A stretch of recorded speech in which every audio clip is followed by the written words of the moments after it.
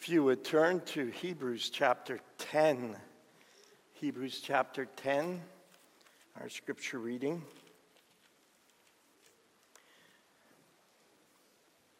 Hebrews chapter 10, beginning at verse 19. Therefore, brothers, since we have confidence to enter the holy places by the blood of Jesus, by the new and living way that he opened for us through the curtain, that is, through his flesh, and since we have a great priest over the house of God, let us draw near with a true heart in full assurance of faith, with our hearts sprinkled from an evil conscience and our bodies washed with pure water. Let us hold fast the confession of our hope without wavering, for he who promised is faithful. And let us consider how to stir up one another to love and good works, not neglecting to meet together, as is the habit of some, but encourage one another, and all the more as you see the day drawing near. For if we go on sinning deliberately after receiving the knowledge of the truth, there is no longer remains a sacrifice for sins, but a fearful expectation of judgment and a fury of fire that will consume the adversaries. Anyone who has set aside the law of Moses dies without mercy on the evidence of 2 or 3 witnesses. How much worse punishment do you think will be deserved by the one who has trampled underfoot the Son of God and has profaned the blood of the covenant by which he was sanctified, and has outraged the Spirit of grace? For we know him who said, "Vengeance is mine, I will repay." And again, the Lord will judge his people. It is a fearful thing to fall into the hands of the living God. But recall the former days, when after you were enlightened, you endured a hard struggle with sufferings, sometimes being publicly exposed to reproach and affliction, and sometimes being partners with those so treated. For you had compassion on those in prison, and you joyfully accepted the plundering of your property, since you knew that you yourselves had a better possession and an abiding one. Therefore, do not throw away your confidence, which has great reward. For you have need of endurance, so that when you have done the will of God, you may receive what is promised. For yet a little while, and the coming one will come and will not delay. But my righteous one shall live by faith. And if he shrinks back, my soul has no pleasure in him. But we are not of those who shrink back and are destroyed, but of those who have faith and preserve their souls.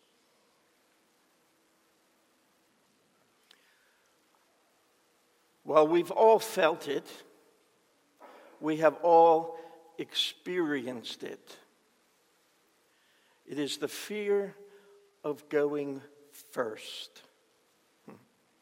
In seminary, I used to arrive late to classes because of the fear of being called on first to pray at the beginning of the class. You know this fear.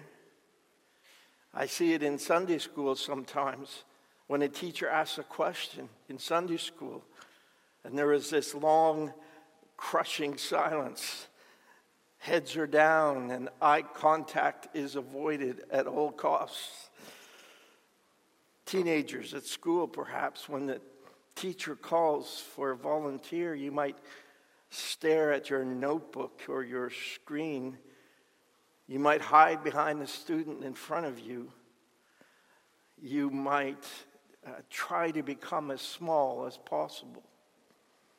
The fear of going first. Who will go first into the presence of the Almighty God? Who will go first into the presence of the triune God? Israel couldn't on earth. When all the people saw the thunder and the flashes of lightning at Mount Sinai, heard the sound of the trumpet and the mountain smoking, the people were afraid, and they stood far off from God. Isaiah couldn't on earth. He said, "Woe is me, for I am undone. I'm a man of unclean lips." He needed to be cleansed. No man can endure his presence. The scripture says God looks down from heaven on the children of man to see if there are any who understand, who seek after God. And they have all fallen away. They become corrupt. There is no one who does good, not even one. Will they ever learn? The psalmist says. The common man couldn't go near to God. They couldn't go into God. They needed a mediator. They needed a priest to go in for them. The common man couldn't get close to him. And yet, look at how our text begins. It says in verse 22, "Let us draw near." Let us draw near. That is, let us draw near to God. How is this possible? Because the common man couldn't draw near to God. The whole Old Testament is about that. How is it possible that we can draw near? Let us, he says. It's possible because we don't go first. There is another. There is a man who went before us into heaven. He tells us in verse 19, "Therefore, brothers, since we have confidence," that's boldness and courage, since we have confidence to enter the holy places, that's the divine temple in the heavenlies. He's picturing that temple in the throne room of God. We have confidence to enter the holy places. How? By the blood of Jesus, by the new and living way that he opened for us through the curtain that is through his flesh. Notice he says the blood of Jesus and the flesh of Jesus, his body given for us as the sacrifice. And since we have a great priest over the house of God, he is the sacrifice, and he is the one who offers the sacrifice, offered himself. We have access to God, he's saying. And this is unprecedented. This is incredible. We have access to God. The way has been opened for us. Jesus went first. He is the way. Faith in his person, in his sacrifice, in his blood that cleanses us from sin, and his body given for us as we've repented and put our faith in him. He is the acceptable sacrifice. He tells us, the new and living way. He is the narrow road. Now, the ancient Romans had an adopt a highway plan, just like we do. You drive around, you see those brown signs, adopt a highway, and some charitable group or some group has taken charge of that section of the highway. The Romans did that too. There's all sorts of plaques that survive that proclaim how great the person was, the benefactor who put the road down, or who paid for its upkeep and care. Here's one. It said this: Trajan, who would eventually become emperor. Trajan, son of the deified Nerva, high priest, paved a new road. Jesus, he's saying, has both paved the way to heaven through himself, his body and blood, and he's there waiting for us. He's the priest. In the old way, people couldn't go in. In the new and living way, we are invited into the presence of God. We are encouraged, we're called in, because we have been cleansed by his blood. This is a present reality, not just a future reality. It's present now, right now. Brothers and sisters, when the people of God come together, to worship him. We are in heavenly places right now, spiritually. We are in the throne room of God when his people come together in worship. And that's why he says in verse 22, let us draw near. Notice verse 23, let us hold fast the confession of our hope. And then again in verse 24, let us consider how to stir up one another to love. He's not talking as individual Christians. He's talking about the corporate body. Let us together. He's talking about the congregation. And in these phrases, he also uses the familiar three-part, well, look at here in verse 22. He says, where we draw near, he mentions faith. In verse 23, where we hold fast the confession of our hope, he mentions hope, you see. Faith, hope. What's the third one going to be? Faith, hope, and love, Charity. He says that in verse 24. And let us consider how to stir up one another to love. You see, faith, hope, and love. Let us. He's talking about when we come together, we draw near in faith. And as a holy people cleansed, probably what he's referring to here is baptism.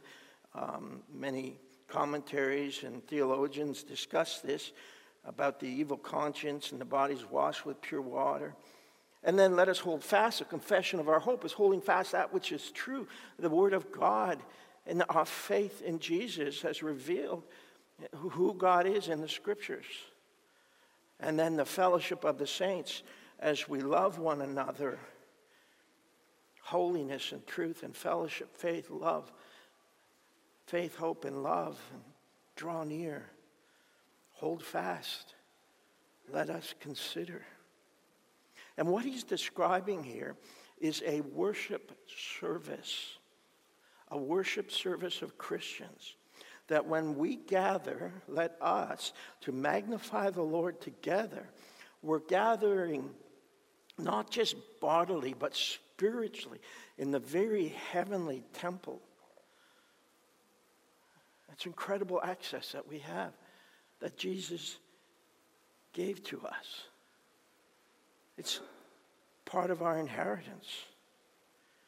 And as a congregation who has access to God, as a people who can go into God, it's all because we don't go first. He went first. And we follow him. He is the sacrifice and the priest. The church together. Let us. Lots of let us here, isn't there? Just turn your heads for a moment. Just look around at you and those who are sitting in your area. Right? Turn your heads and your bodies. Get a view of the crop around you, the crop of God. It's a big garden this morning. We've been thinned out a little bit by the COVID years. But lettuce is a crop that just keeps growing. It grows anywhere. And it'll sprout up anywhere. And he's talking about the congregational meetings of worship. And this is why he says in verse 25 here, not neglecting to meet together, as is the habit of some. You see, that's why he says this. He's saying, look, you don't be abandoning the worship service. It's not to be left behind. The word means to forsake. It's no small thing. It's no small thing to skip church. Some of the Jewish Christians he's writing to, you see, had stopped going to worship. They stopped focusing on his word, stopped loving each other. In spite of the incredible privilege and access to God through Christ, they took it lightly. and we're turning from it. You know, churches are closing today at an incredible rate. Most every church has declined in numbers during the last 2 years. It's been hard these last couple of years in churches, even our church. There are tensions and hurts and disagreements.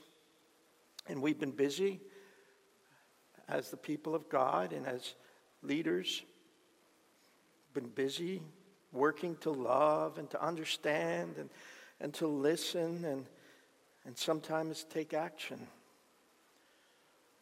You know, right now it's hard to figure out who's gone for good, who's waiting to come back, and who are going elsewhere. But generally, churches are reporting 25% of their congregations have left. And that would mean a great many are going nowhere. And they have no interest in going back to church. They see no value in meeting together. But meeting together and the privilege of it expresses our faith and our hope and our love. And it honors the Lord Jesus Christ and the access and privilege that he's given to us, that we of all people can go into God. I once stood on the edge of a cliff in Israel, Mount Arbel. Some believe it's where Jesus gave his Great Commission in Matthew.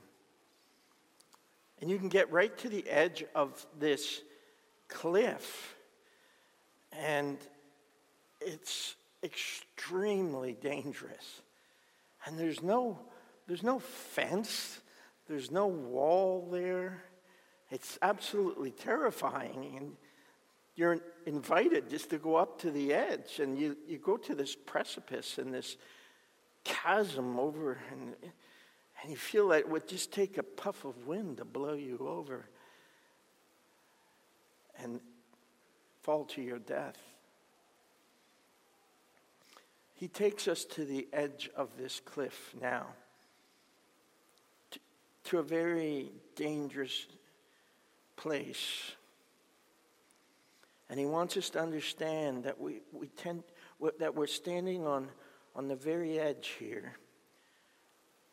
He says, if we go on sinning deliberately after receiving the knowledge of the truth, there no longer remains a sacrifice for sins, but a fearful expectation of judgment and fear of fire that will consume the adversaries.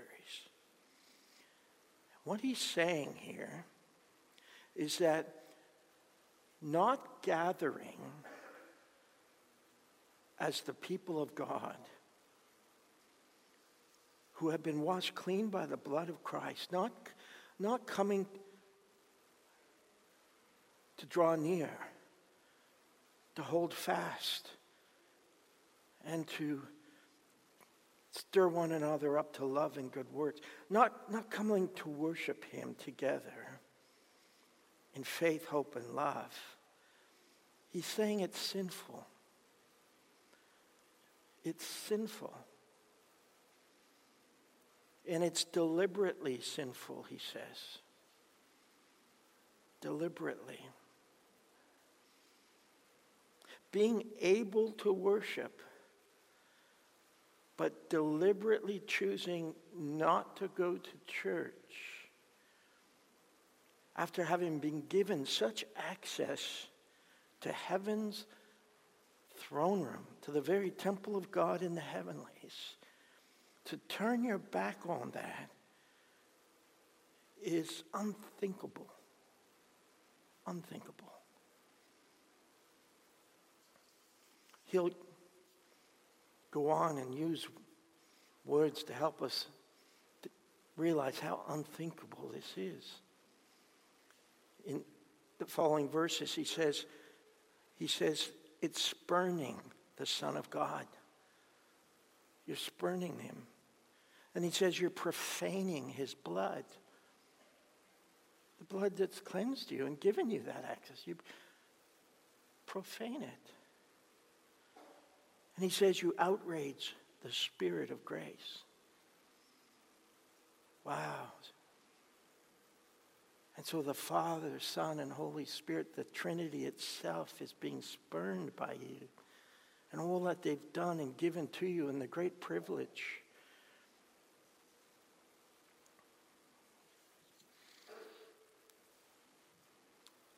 We see some who,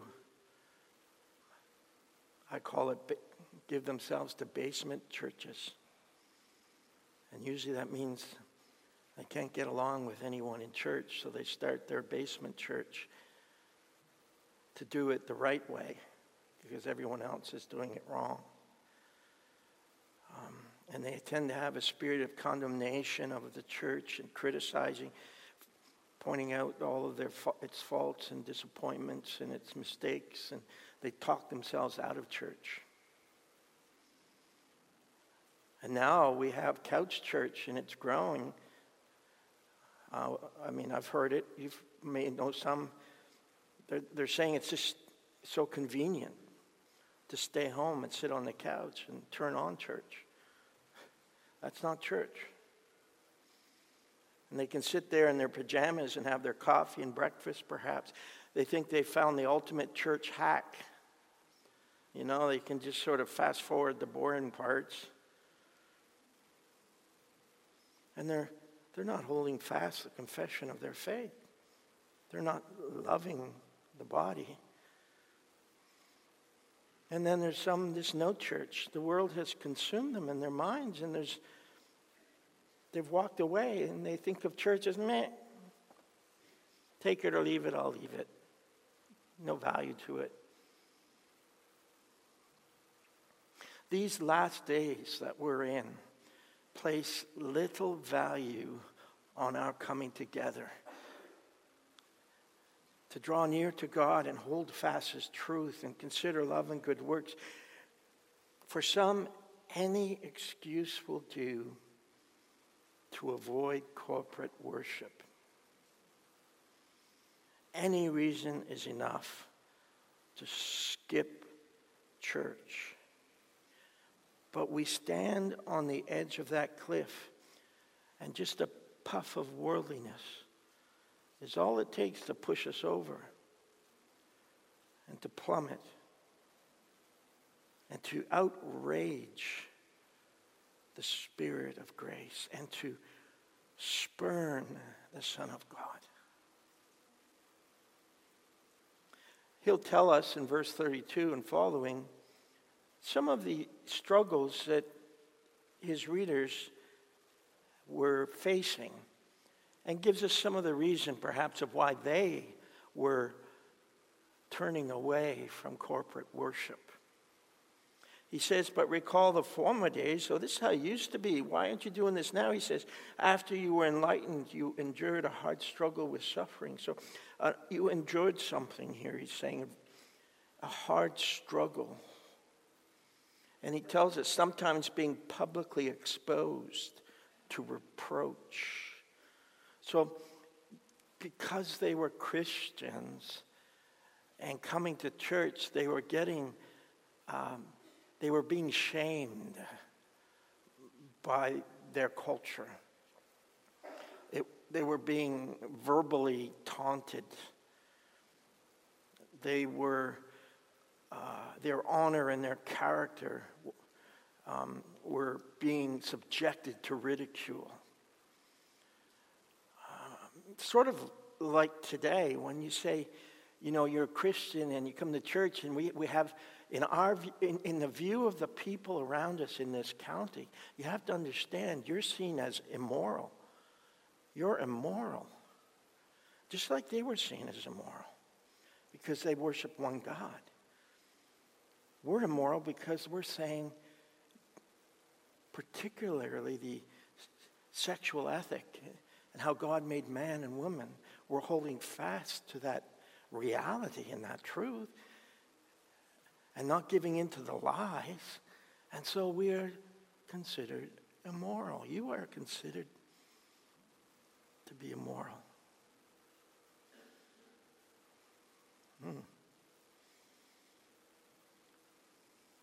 And they're associating with those who are shamed, sometimes being publicly exposed, he says, to reproach and affliction, sometimes being partners with those who are treated. So it might not be you or they who are suffering this way, but they knew someone who was, and so they were maintaining their connections and their association. They weren't canceling them out of their life.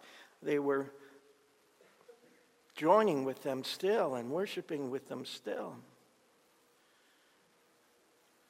And then there is a public affliction, he says in verse 33, and affliction leading to suffering.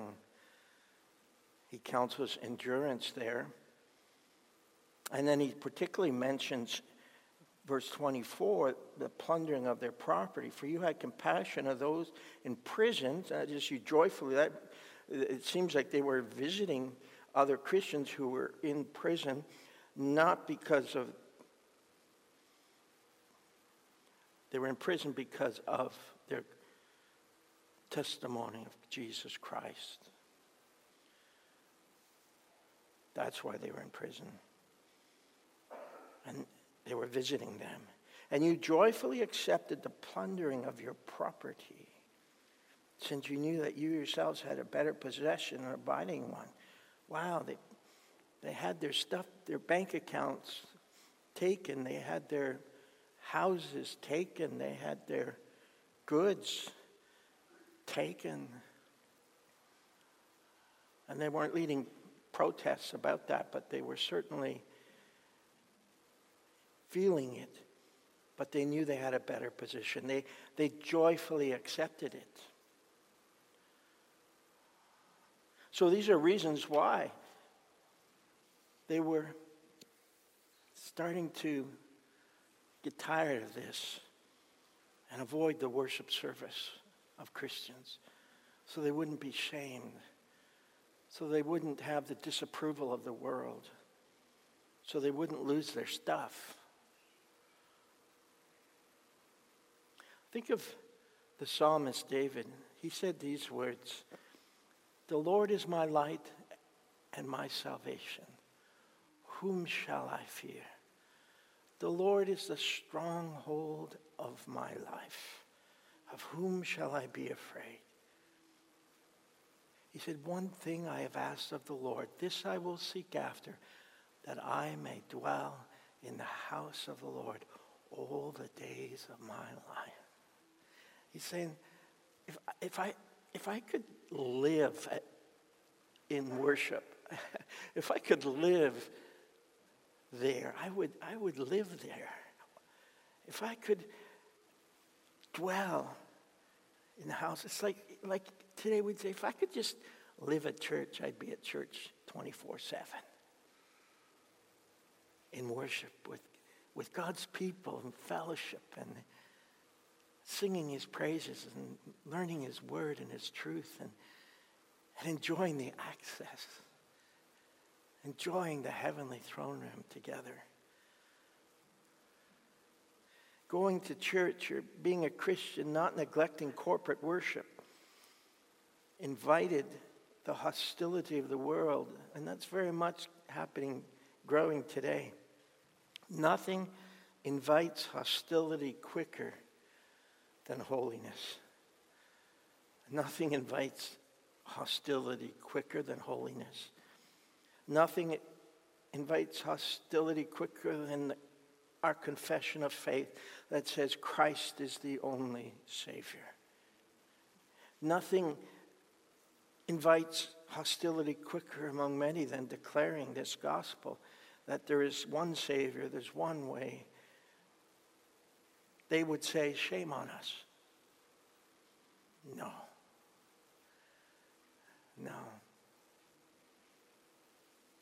But there are Christians who want the approval of the world,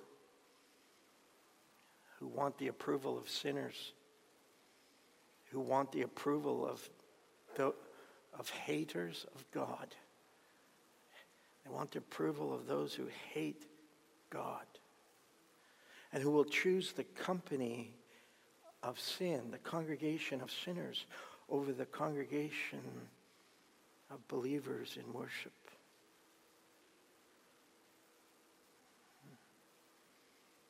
We boldly enter into the heavenly throne room.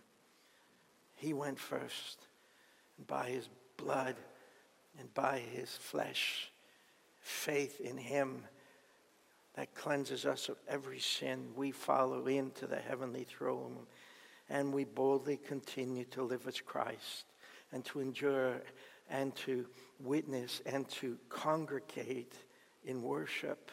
Let us draw near. Let us hold fast our confession. Let us consider how to stir each other up to love and good works. You know, it might not be long.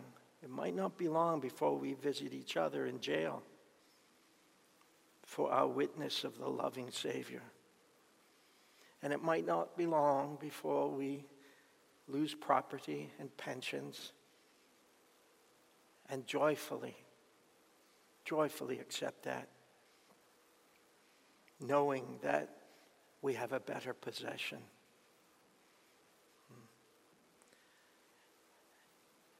And this all because of our unwavering love for Jesus Christ. And we'll need each other then as we need each other now. You know, when we suffer, Peter said to us, when you are slandered, and those who revile your good behavior in Christ may be put to shame. They're the ones who are shamed when they revile our good behavior. For it is better to suffer for doing good, if that be God's will, than doing evil. We want to suffer for the right reasons, don't we? There's wars, famines, plagues, death. Who shall separate us from his love? Nothing, no one.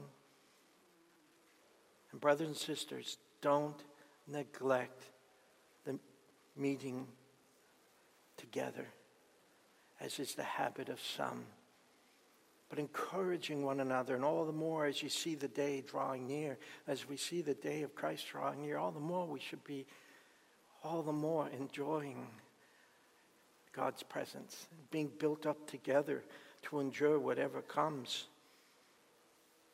He went first. Look at verse 37. He says, for yet a little while, and the coming one will come and will not delay. But my righteous one shall live by faith, and if he shrinks back, my soul has no pleasure in him. Then he says, but we are not of those who shrink back and are destroyed, but are those who have faith and preserve their souls. In other words, we're not going to stop congregating, ministering, loving, believing. You know, there's good reasons not to come to church. When you're sick, don't come.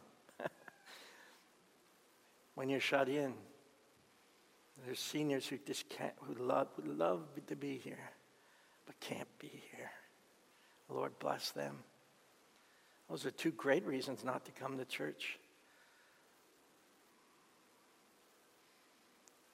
I'm not sure I can think of a lot of other great reasons. Maybe you can. I can't. Those are good reasons. Take care. You know, on Sunday morning there is a sense of anticipation.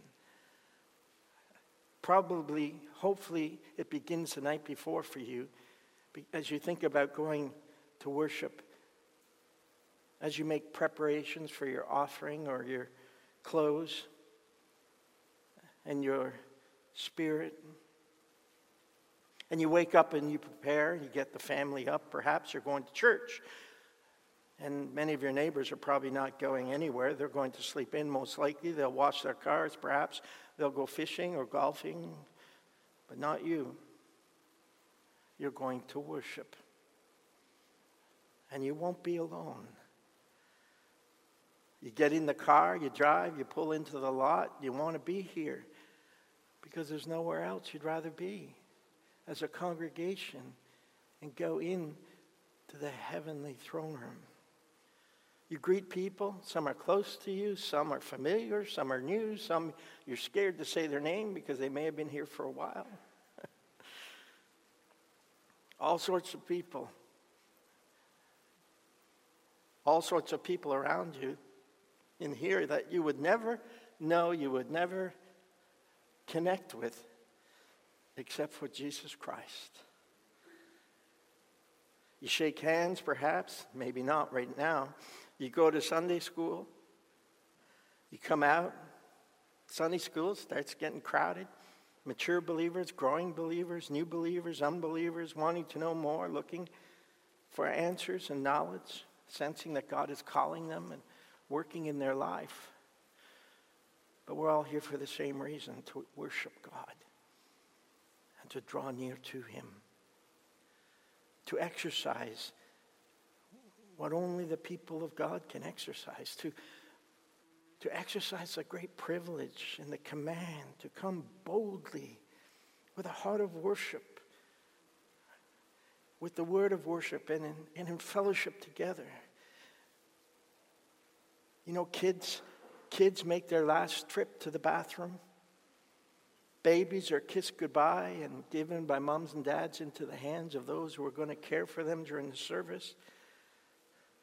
And then the first word is heard, or the first note is played,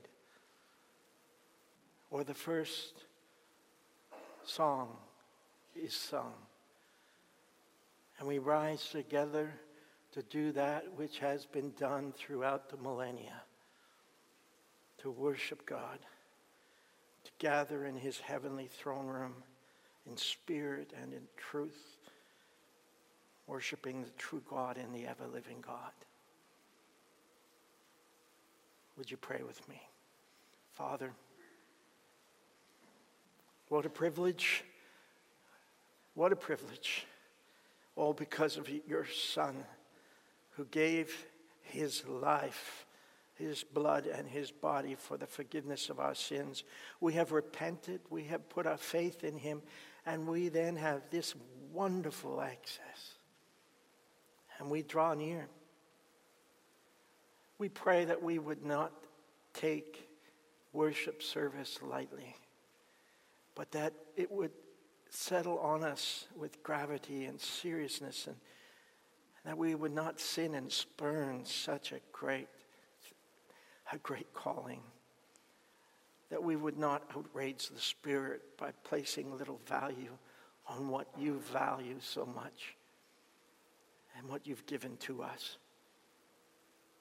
In these days, Lord, as we come together, we are preparing for whatever comes ahead as well. We need each other. We need your word.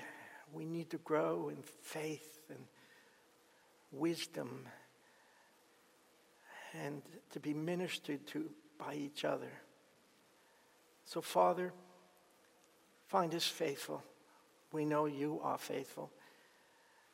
And we pray in Jesus' name. Amen.